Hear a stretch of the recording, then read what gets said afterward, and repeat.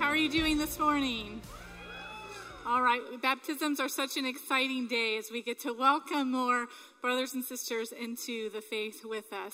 My name is Aslan Boughton. This is my husband, David, and we are on scheduled rotation here as preaching pastors here. So if this is your first time here, your first time seeing us, it's nice to meet you. We are glad that you're here. And we like to preach together when at all possible with our schedules because we think it's fun and we enjoy it. So we're going to get started on our final sermon on prayer for the year. We like to preach in themes here at Northwest. And so this month we have been studying and looking at prayer. And so we had an overview of what prayer is, the first week of the month of keys to effective prayer, kind of breaking down the Lord's Prayer. And then the last 2 weeks, we talked about the importance of private prayer and how necessary that is in the life of a believer to have a private prayer life with the Lord. And so today, to put a bow on this month, we want to talk about corporate prayer and the importance of that. And so we've titled this Enemies to Corporate Prayer, meaning things that keep us from praying together. And I just want to make a note, when we mention corporate prayer today, that sounds so large and so big and so business-like. What we're referencing when we say corporate prayer is simply getting together with another believer to pray. That's what we mean when we use the word corporate prayer today, okay? Because we see all throughout the scriptures how important praying together with believers is. And we can look to Jesus as our example for this. We don't have to look anywhere else. We can look at the life of Jesus and see how important prayer is in all kinds of ways.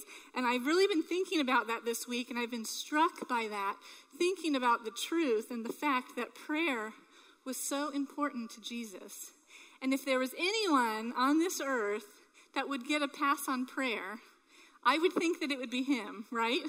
Because he was God. He was God's son. Christianity believes that God is three persons in one, three beings in one. The Father, the Son, and the Holy Spirit make up God. And so Jesus, who is the Son, is also God. So God on earth, in just my natural mind, I would not think, why did he need to pray? He knows the Father's heart. He knows everything. He created every person that he encountered. And so just thinking about that truth today, thinking about the life of Jesus and how important prayer was to him has really just changed my perspective on prayer. Because if Jesus spent so much time praying, how much more do I need to spend time praying? So before we get into the three enemies to corporate prayer, the three things in us that keep us from wanting to pray together with other believers, let's just look quickly at Jesus' life. And if you go through the accounts of Matthew, Mark, Luke, and John, you will find many ways that Jesus prayed. You might even find more than I did. I just pointed out a few different ways that Jesus prayed. We see that he prayed alone. It says he often withdrew to lonely places to pray. And that's what we spent the last 2 weeks talking about, your private prayer life. We see that he prayed in nature. I love this one because if you're someone who's what we call outdoorsy and you like to get out in nature, you do feel this connection with God. I also would like to note that we realize Jesus was often traveling, so he was often in nature. And I like this, that we still see him praying. Because if we only saw Jesus pray in the temple, or wait till he could go to temple to pray, then we might feel like, okay, prayer is for church, and when you're not at church, you don't need to pray. But we see Jesus everywhere he was, in nature, spent taking time to pray to God. We see that he prayed with discipline. There's an account where he was like talking to his disciples, and he said, hey, you guys, stay up, watch, pray with me. Pray for me as I go over here to pray. And he kept coming back to them, and what were they doing? Sleeping. They kept falling asleep. And at one point he came back and he was like, come on, can you not pray with me for 1 hour? Can you not stay up 1 hour? So we see that Jesus was disciplined in his prayer life. And I really love that he chose imperfect people, right? Because if I'm honest, I can way more identify with the disciples' weaknesses than their strengths. I'd like to imagine that I would be like bold before the Sanhedrin and all these, but I more realistically, more honestly can identify with their weakness, falling asleep while praying. I have done that. So I'm grateful that God uses imperfect people. We see that Jesus prayed prayers that were not answered. in the Garden of Gethsemane, what was he doing? Beseeching God, please, is there any other way? Is there any other way that I don't have to do it this way? That I don't have to die on the cross? But that was not the plan. At the end of it, he said, you know what? But it's not about what I want. It's what you want. So if anyone can take comfort in the fact, anyone knows that if God's prayer wasn't always answered, if he didn't always get a yes, I don't need to lose my faith or doubt that God cares about me if he doesn't always answer mine. We see that Jesus prayed all night. That goes with the discipline thing. And the last one we're going to point out about Jesus, which is the one we're going to focus on, is that he prayed with others. He prayed with other people. He took Peter, John, and James, and there's other examples too of him praying together with other believers. And if you look at the book of Acts, if you study the account of the early church, you see constantly throughout that account that says that the early church, the believers got together for fellowship and prayer, fellowship and prayer, fellowship and prayer, over and over and over again in the account of Acts. So we know that praying together with believers is important. It is something that we need to practice. So I'm going to do the first enemy to corporate prayer, the first thing that keeps us from praying together, and then David will do the last two. We just have 3 for you this morning. The first enemy, the first thing that keeps us from praying together with other believers is unconfessed sin. James says, therefore, confess your sins to each other and pray for each other so that you may be healed. The prayer of a righteous person is powerful and effective. So very simply, here we see that if we're not confessing our sin, our weaknesses, our struggles to each other, we don't even know how to pray for each other, right? We don't even know. I mean, we can just imagine our mind like, okay, maybe they need prayer for this. But Scripture tells us, confess your sins one to another, to each other. Be open, be vulnerable about that. Because why? So that you may pray and be healed. Be healed. The areas that you struggle, the bondage you may feel like you're under, you're wrestling with, we receive healing from that, from the body of believers praying together for that. But that takes me having to get real. Real. Not just like, pray I get that promotion at work, pray that I'm able to sell my house or get a new house. And I'm not dogging those requests. The Bible says that God cares for all of our needs, right? So we do pray to receive promotion or breakthrough at work, but we don't want to overlook the fact that we are to be confessing our sins, our struggles, to pray for one another, to see that healing. When I've talked over the years with women struggling with this, feeling like they're struggling with the same bondage, the same sin, the same issues over and over, my most common question back to them will be, have you opened up to your small group about this? Do you share in group? How much have you let the women in your life surrounding you that you are living life with, how much have you let them in on that? Have you confessed this to them each time? And surprisingly, most of the time it's like, well, I've said it before, but not, we get embarrassed. We don't want to seem like we're struggling with the same thing again. People are going to get tired, or people will judge me if I'm the only one confessing my sin and no one. We need to share our burdens, our sins, so that we can be healed. Imagine how different small group would be if the prayers that were being shared or the requests that we were sharing was sin, was confession. Imagine the power that is there when it's like, hey, I got to tell you, this is what I am wrestling with. This is what I'm struggling. I need support. I need to know y'all are praying to get me through this so I can overcome and defeat the sin I'm wrestling with in my life. And I want to be clear. I'm not saying that we have to confess every sinful thought we have. No, I'm not. If I confessed every sinful thought I ever had, that would be an unending text conversation. I'm not talking about every sinful thought, but what you are wrestling through, what you need support through, what you need prayer to defeat and overcome and see victory in, we need to be open. I understand that that's a scary thing and pretty much goes against society, which we're all wanting to put a good face forward instead of being honest about where we're struggling. All right, the second thing that I see in this is that sin and being burdened with sin and wrestling with sin often brings shame. And so when you have unconfessed sin of something that you're still wrestling through and failing in, shame kind of makes you take a step back from God.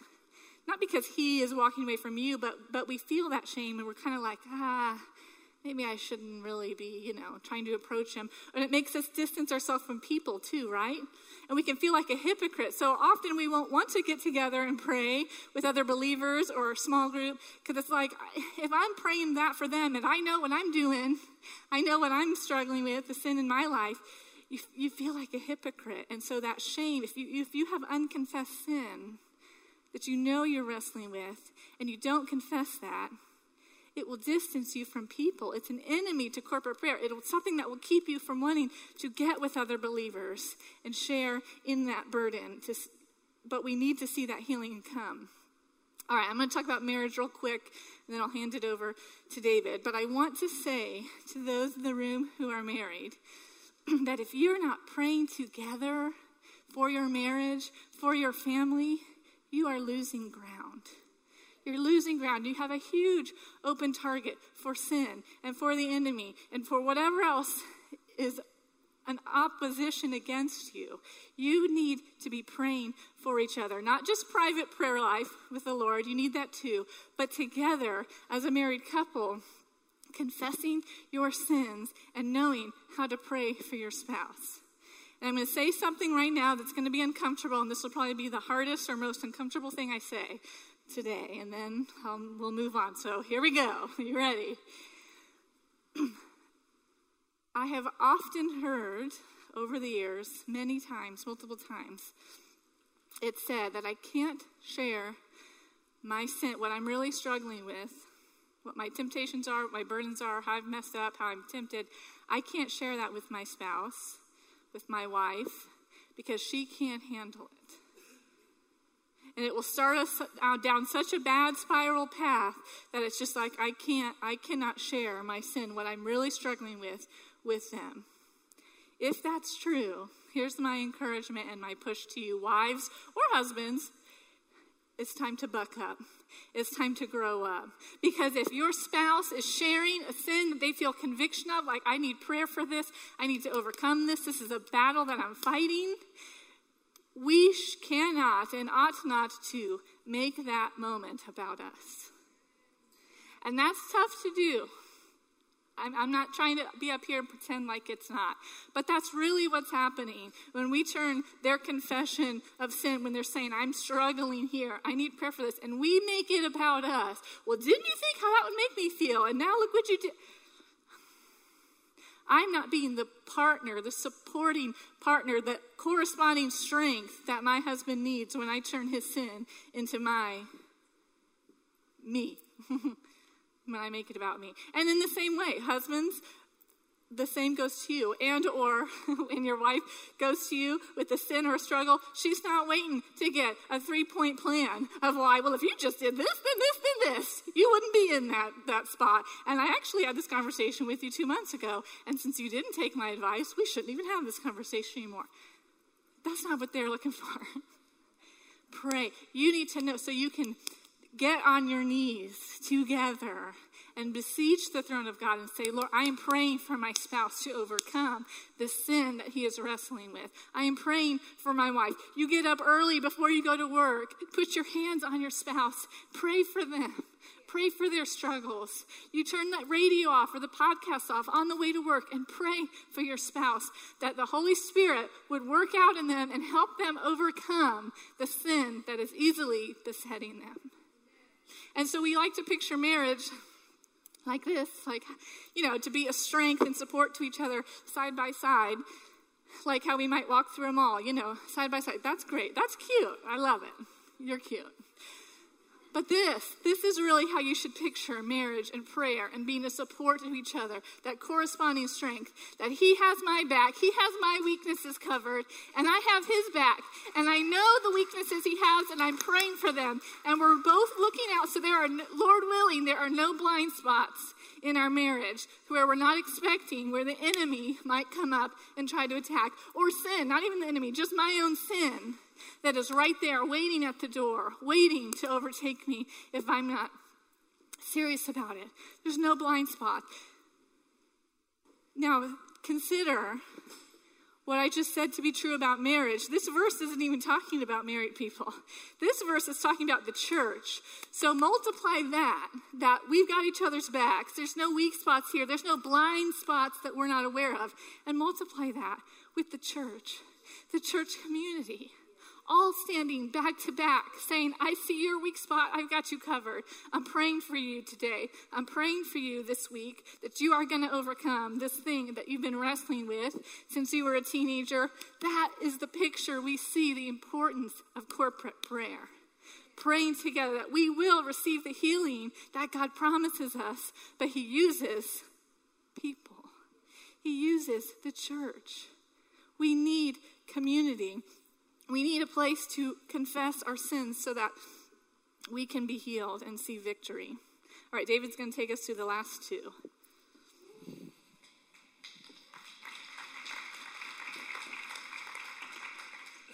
So our enemies, they're ancient.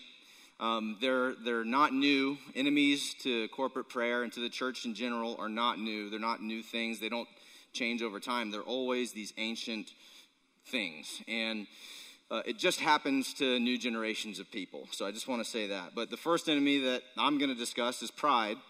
And pride is that attitude of the heart that walks into a room, and that heart, when it walks into that room, it's thinking only of itself and its own self-promotion, its own making sure that it gets across to the lowly that are there, how important it is. And it likes to talk about itself a lot. I have somebody I love dearly that calls me, and they'll tell me everything about their life, and they'll say, and that's all I know. And I'm like, all right, no questions here? You good? You got it all out? All right, see you. You know, it's like the proud heart thinks only of its own, of itself. It doesn't think of questions outside of itself. It doesn't think about engaging with the people and getting to make sure that those people feel and realize that they're more significant than that heart. That's pride. I could say a whole lot more about it, but that's pride. Deep down, the proud heart doesn't really truly believe that it needs God on a moment-to-moment basis, which means prayer is an occasional thing for the proud heart. The proud heart doesn't like to pray with other people. It doesn't think that it needs other people. I have a really cute example. My daughter, she came home from VPK, and she likes to teach us what she learns in VPK like we're idiots, like we have no idea this basic stuff, and sometimes we're surprised at how little we know. But anyway, she had learned something that day, and she came home and she goes, Daddy, I discovered that I am the smartest girl in my class. And I was like, teachable moment, great. So I get down on my knee and I say, did your teacher tell you that you're the smartest girl in the class? And she goes, no, Daddy, I had to tell her. And it's cute, right? Until she grows up, right? Now, the great thing is we all develop filters, right? And we all don't just walk into the room going, hey, did you know I'm the smartest one here? We find different ways to let people know that. But our filter gets better, but our hearts don't always mature because we still think it. Have you never been in a room where you're like, I'm definitely the smartest person here? The DMV. Okay, I could run the place, right? So you definitely do it. Don't pretend like you came to church all holy, okay? You all do it. But the proud heart constantly thinks that way and promotes itself, which is why it doesn't pray with others. One of the excuses that my mind has conjured up in its brilliance is I'm too busy to make time to pray with other people. And I've used that excuse. I know people who still use that excuse. But the problem with that statement is when you make that statement, what it equals is I have constructed my days on earth with the time that I've been given, and I have prioritized my life in such a way that prayer with the community doesn't have its opportunity. It's like going to your employer. I'm assuming everybody here has been employed. Otherwise, let's talk about some other things, like how to find a job, right? So I'm assuming everybody's been employed. Would you ever think to go to your boss and go, I know you hired me for this task, but I'm going to do what I want today. I've got my list of things that I'll accomplish. Irrespective of the fact that you have other things on your agenda, I got it under control. You just go away. Would you ever do that? If you did, you wouldn't have the job the next day, right? You'd be let go. You'd be fired. But we often do that with God, and he's kind of in charge of everything. But we will make it this thing that we believe that I don't have time for the thing that is spoken about so frequently that you can't ignore it. You could try to ignore it, but you are confronted, if you're reading Scripture, with this compelling, this drawing into, this lifting of importance of prayer up. You can't get away from it. Or there's another example of what seems like humility, but it's really pride, is I'm embarrassed because I don't want to pray with other people because I think they're better at it than me. Like there's ladies that do that for the church, and I don't want to impose upon them my presence and my inadequacy. And what that does, that attitude is really just, it's caring about itself and not the burden that needs to be lifted, right? It's going, I feel a little inadequate. Well, you are, but God uses the inadequate. He constantly uses the inadequate. In fact, the people that are praying feel the same thing. They just push past it. They just go, I got to grow up. I got to get over that.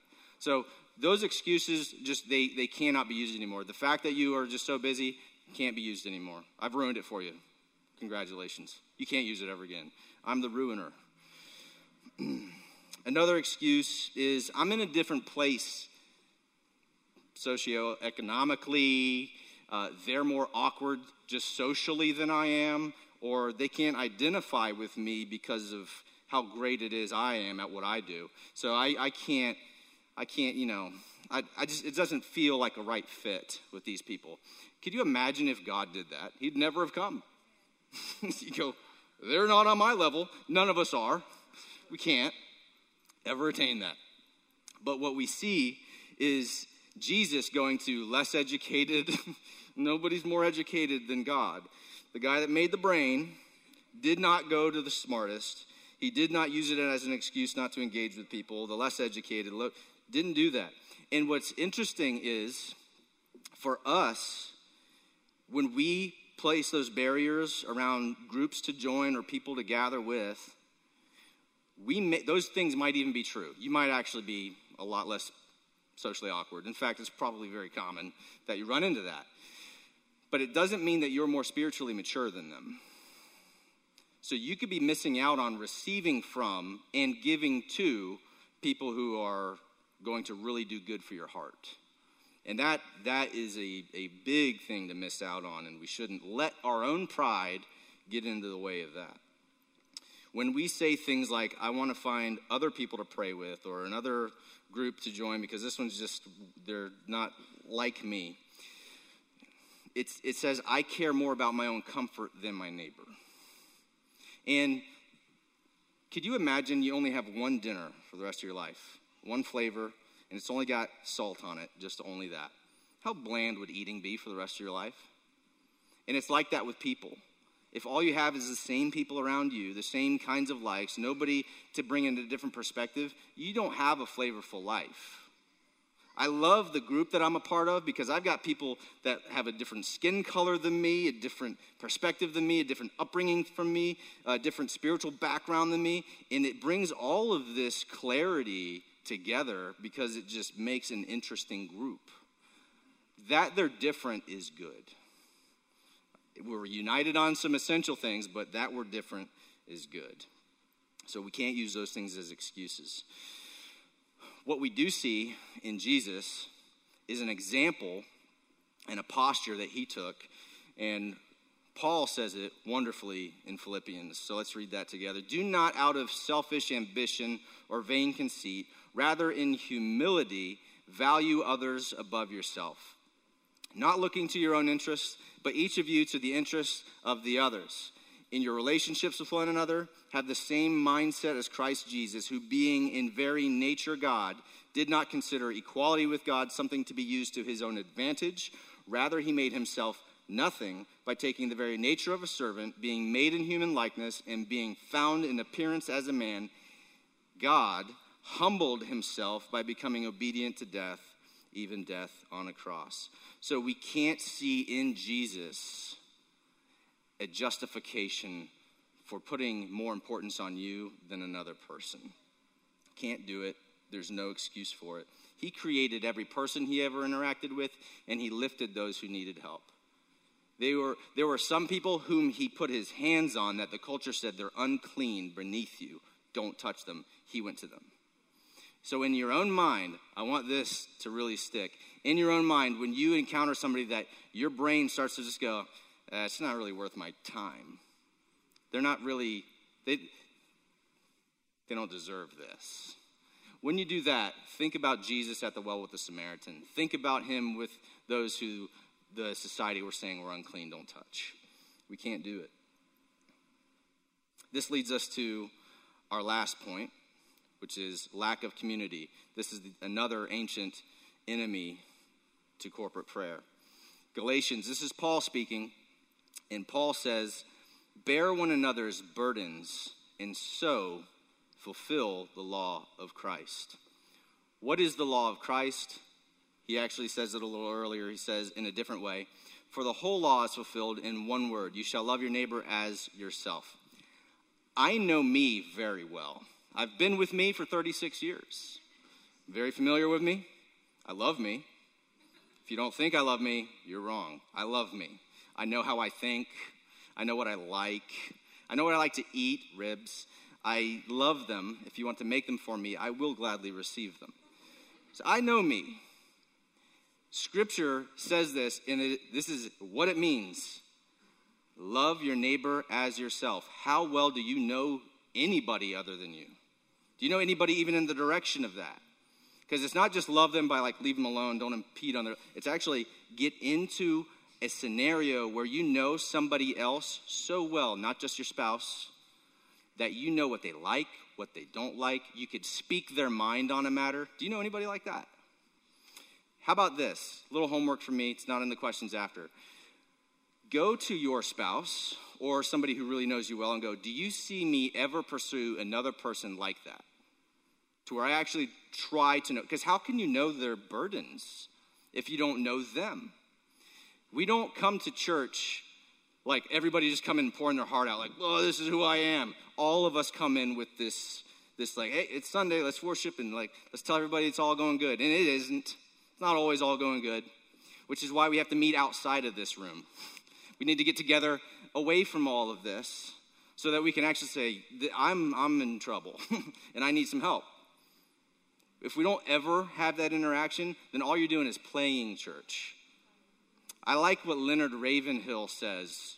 You could do yourself a lot of good and go read something that he wrote or watch something and you go, oh, this guy's tough. But he said this once and it stuck with me. He said, the person who isn't praying is playing. If we're a church that doesn't pray together, we're just playing church. We're just acting like we're spiritual people. And I have lived that. I have lived where I just show up and I'm playing. I'm playing all of you. And I'm just tell everybody, that doesn't do anything for me or you or the community that we're a part of. So let's get beyond playing and let's get to praying. One thing I don't want to get away from is the second half of this verse, which is, for if anyone thinks he is something, when he is, all right, this is how I know Christianity is true. It tells me you ain't nothing. You're not something. You're nothing. Even our founder, he made himself nothing. Are you like him? Or do you think that you're something? Because if you're just here because you think you're something, you've got it all wrong. You missed it. It says, if anyone is something, thinks he is something, he is nothing. James, brother of Jesus, lived with God, didn't even know he was God. He's like, yeah, I lived with him, couldn't figure it out. And he says in chapter 4 of his letter, he says, and I'm thinking he's probably thinking, I lived with him, couldn't figure it out. And he's talking to other people. He says, you guys think that you know something. You don't even know what tomorrow is. You don't even know what's going to happen tomorrow.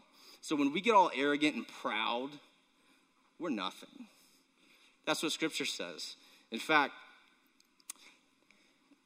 do you want to know real? You want me to? I'll tell you what I really think. I know that our faith says that we're actually, like when we think we're something, you're actually so bad, God died. You killed him. That's how bad you are. Have you ever thought about it like that? Like the person that like thinks that I'm really great, you caused his death. That's huge. That's big, right? So if you ever pump yourself up so great, you're like, oh, I went to Reformed Theological Seminary, and I know all this in it, or I went to Asbury, or I've been a missionary. You still caused his death. Congrats on that record, right? But, so that keeps us from getting like too big in our own minds. But I don't want you guys to walk away just going, oh, I'm a God killer. Yeah, that's what I got out of the sermon today. I'm terrible. Going to hell. You are also so valuable to God that he paid the highest price he could for you. Okay? Keep your balance. You start getting too proud, I killed him. You start getting a little too like beating yourself up, but man, he died for me. You know, it's a beautiful balance that we have with this faith. No one else has anything like that. I love this. You can't say I want to live in a Christian community, but then think you're better than anybody. None of you. The pastor that gets up here and preaches from week to week is not better than that person or that person or that person. In God's eyes, equal value. Done. Different role, equal value. You go to a small group of people who are actually seeking God and they're beneath your strata, get over that. They're getting stuff done. You want to be a part of that. That stuff's going to last. That's beautiful stuff. Not picking the community that's worthy of you. If you ever find a community that's worthy of your presence, don't tell me where it is. I don't want to know it. Because there's no place like that. There's no place that's worthy of your presence. 1 Thessalonians says, and we urge you, brothers and sisters, warn those who are idle and disruptive. Encourage the disheartened. Help the weak. Be patient with everyone. Real question for everybody out there. If you just like casually attend and never plug into any community, how on earth can you do that? How? Tell me. You're not there long enough to find out who's got a discouraged heart. You're not around somebody in their life. That's why one of the things that I love about my wife, before I even married her, is she's like, I want to love people. That's one of the things I could tell about her, that she wanted people in the house. And I'm like, man, I got to consider that. People in my house, I like to just be, I like to just have my casual time. We invite people into our house. They see how we live. We see how they live. And like real relationships form. I love this. I love it. I've lived without it, and I've lived with it, and I prefer to live with it. Because we actually see people's lives change, and it's an encouraging thing. Make sure nobody pays back wrong for wrong, but always strive to do what is good for each other and for everyone else. Rejoice always, pray continually, give thanks in all circumstances, for this is the will of God in Christ Jesus. Praying together is one of the most powerful things we can do to develop unity in a church. It exposes that there is unity at all, and it also deepens it. One of the things that we're all excited about, and I know you guys are, we're excited about it, is we've bought property. We're going to go build a bigger building in order to open up the doors wider, to get a fatter bride in the door. We want to grow the church.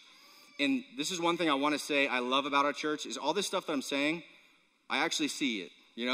This is not a big rebuke. I hope it's not coming across that way. I hope it encourages us deeper into this. But I see that this church does this. But if we only coast on the success of having done it in the past and we don't make it priority and push it into the future, we're just going to have a big building with the same number of people doing nothing more. And I want nothing to do with that church. I'll leave. I'll go to a different place. If that's all we're going to do is settle, I'm out. I'll convert to something else. I don't know. I'm just kidding. I won't. This is it. This is the truth. It's the way of the truth. But I want to be a part of a community that continues to push that forward. One of the things that I've learned from being shoulder to shoulder with people in our group is it is tough. It takes a lot of commitment from me, more than I thought it would. And had I known all the commitment, I probably would have not done it. But now being on this side of it and walking with people for years now, I've seen people who have lost parents, siblings. I've seen them have children, with difficulties that are going to the hospital. We get called in the night. We get called in the day. We're constantly having to counsel. But we are also getting to see with our brothers and sisters amazing victory happen. People who have not been Christians becoming Christians through a lot of prayer happening and lifting them up. And I would not trade that for anything else. And I hope that you would want that more. And I trust a lot of you have it, but I hope that you would hunger for it. More than anything, let's seek God with other people to watch their victories and celebrate it with them. That's what this life is for. That's why you're here. So if you'll stand, let's pray. And what I want you to do is something very uncomfortable, which is more listening to me. But I want you to put your hand around the shoulder of the person to your left or right, and I want you to pray for one of those people. So somebody's getting left out. Sorry, middle people. Somebody's going to have to choose, and I'm kidding. Pray for both people. But I want you to pray what I'm going to say now for that person. Stop thinking of you. Pray for that person. Are you with me? Lord, what I want to see for my neighbor is that they thrive, they experience your presence, that they would experience your grace, your forgiveness, and mercy, that you would give them more clarity on what your word means for them, that they would become a deeper part of this body of believers, that they would seek to find those who are disheartened and encourage them, that you would place them in a moment when bad news strikes and they could be strength for them, for their neighbor. Lord, I thank you for my neighbor. I want to see them blessed by your hand. If pride is welling up in their heart, Lord, root it out, expose it, and remove it. In Jesus' mighty name, we say amen.